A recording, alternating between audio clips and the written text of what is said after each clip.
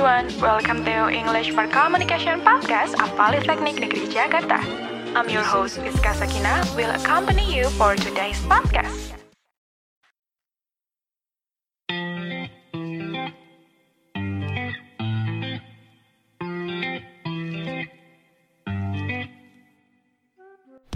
Well, hello guys! Welcome back to FC Podcast! Yay!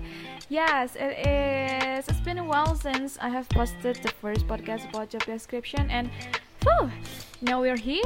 And how have you guys been doing these days?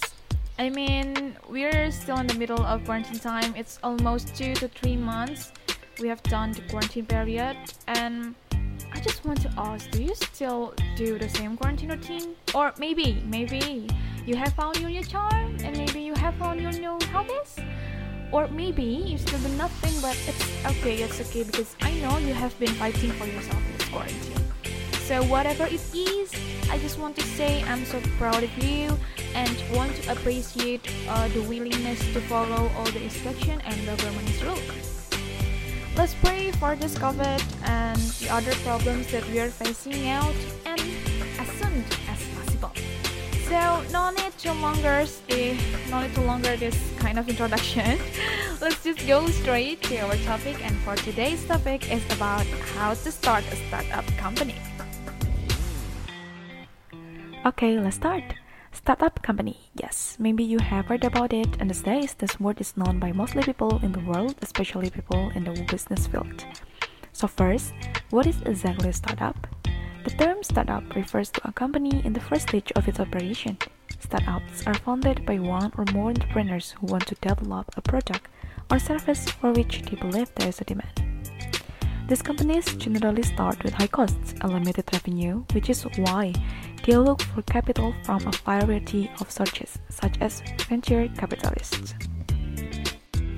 Unfortunately, most of these internet startups eventually went bust due to major oversights in their underlying business plans, such as a lack of sustainable revenue. However, there were a handful of companies that survived when the dot-com bubble burst. Both Amazon and eBay are examples of such companies. Fail within the first few years. That's why this initial period is so important. Entrepreneurs need to find money, create a business model and business plan, hire key personnel, work out intricate details such as equity stakes for partners and investors. So many startups fail within the first few years. That's why this initial period is so important. Entrepreneurs need to find money, create a business plan and business model, hire key personnel, work out intricate details such as equity stakes for partners and investors, and plan for the long run. Many of today's most successful companies began as startups like Facebook, Airbnb, Uber, SpaceX, and Ant Financial, and ended up becoming a publicly traded companies. The time has never been better to take action and start building the companies and products you want to exit. So this is it, how to start a startup, 10 tips to launch. First, identify the problem, not the solution. We all got in a mood with brilliant solution. Like sometimes we would ask ourselves or in a discussion, wouldn't it be great if, or isn't it a great idea to do like this? Is the mantra of every new startup, but it's much more important to articulate the problem than the solution right now. The solution can change over time as you get more familiar with the problem, but spending some serious time articulating the core problem will help you guide your effort around everything from marketing to product development at every step of the way. Then, you can conduct basic research.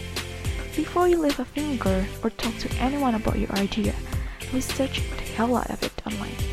Every minute you invest in researching online saves you 10 minutes of building your startup planning, only to find out that the customers are flocking to a different solution to the problem you're solving. Don't limit your research to, is there another company doing the exact same thing? There may not be, Instead, focus on where can I find example of how people are solving this problem in a different way. After that, interview experts. 9 times out of 10, the answer you're seeking already exists in someone's head. Often, that head belongs to someone who's worked in some version of your industry before. If you were too nervous about approaching an expert, who may be someone you've looked up for years, I have a pro tip. You'll be shocked at how willing people are to help. Think of every question you get answered from an expert as a shortcut to an entire lifetime of experience you don't have to gain from scratch. After that, develop a product concept. Long before you actually start working on the actual product, you need a product concept. Then the story would tell a prospective customer about what the product will be someday. You need to give it as much detail as possible without actually having the product. Your product concept is critical. After done, the product concept itself is what you will share and refine a million times before you start spending actual cycles building the real thing. What is important is that it paints a picture that potential customer can react to. Next, you have to get beta users. Beta users are your very first customers. In some cases, they are customers before you have real customers. They are the people who are willing to try your stuff out when anyone else wouldn't even think about it. They are your early adopters. This is why you need the database, so you don't have to wait until you have a product to get beta users. After you got the database, then you can start by identifying those who would be likely a customer. You can begin with your product concept and eventually transition to your actual product later on. What is important now is that you have identified these users and keep learning from them as you find the product. Then, you have to launch a minimum viable product or MVP. MVPs are usually associated with tech startups, but they are limited to tech startups. The idea is to create the simplest version of your project and let your beta users play with it. Almost every startup can create an MVP. It just requires some creativity. So this is not about making early money. It's about knowing for a fact that your first attempt at a product will be flawed, probably many times over, and about using this iteration as a way to learn how to improve the product until it's awesome. After that, you have to acquire and known customers. Yes. In the online world, that often means running ads on Google and Facebook or other social media, sending customers to a landing page to sign up, and then trying to figure out how to convert that sign up into a paid customer. But that's just one way to acquire and known customers. Your version could involve searching new clients, how to convert them into a sale, and then how to maximize their value by keeping them as a client. In every case, it's just another version of learning how you're going to acquire customers. Okay, the last 3 steps. So after you acquire and known customers, you have to commit to a brand promise.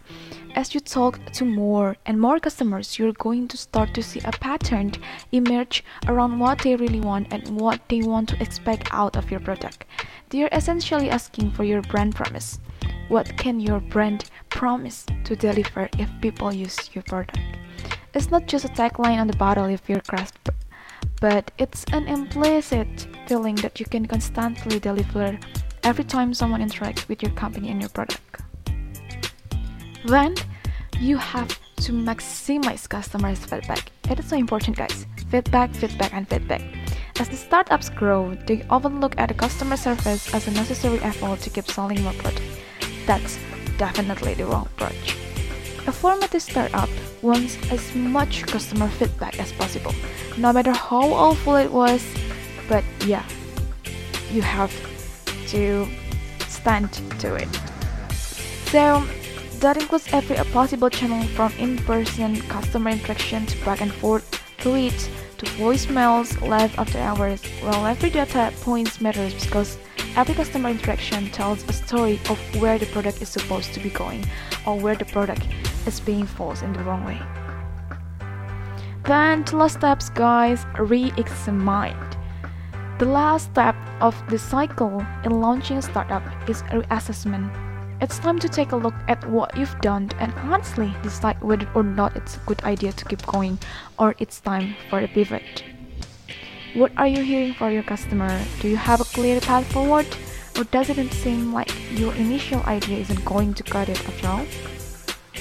Be honest with yourself, then you can continuing on with a startup that's not working is a great way to go bankrupt.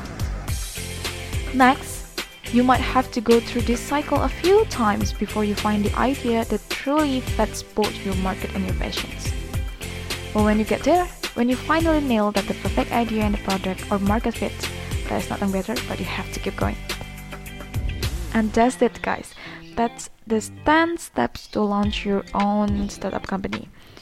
Yes, you have to be great, you have to be creative, and you have to believe on yourself to keep going, because this is not a easy start. You have to be diligent and you have to be independent with yourself and your team, especially your teamwork. It is the most matter things to keep these startup companies going.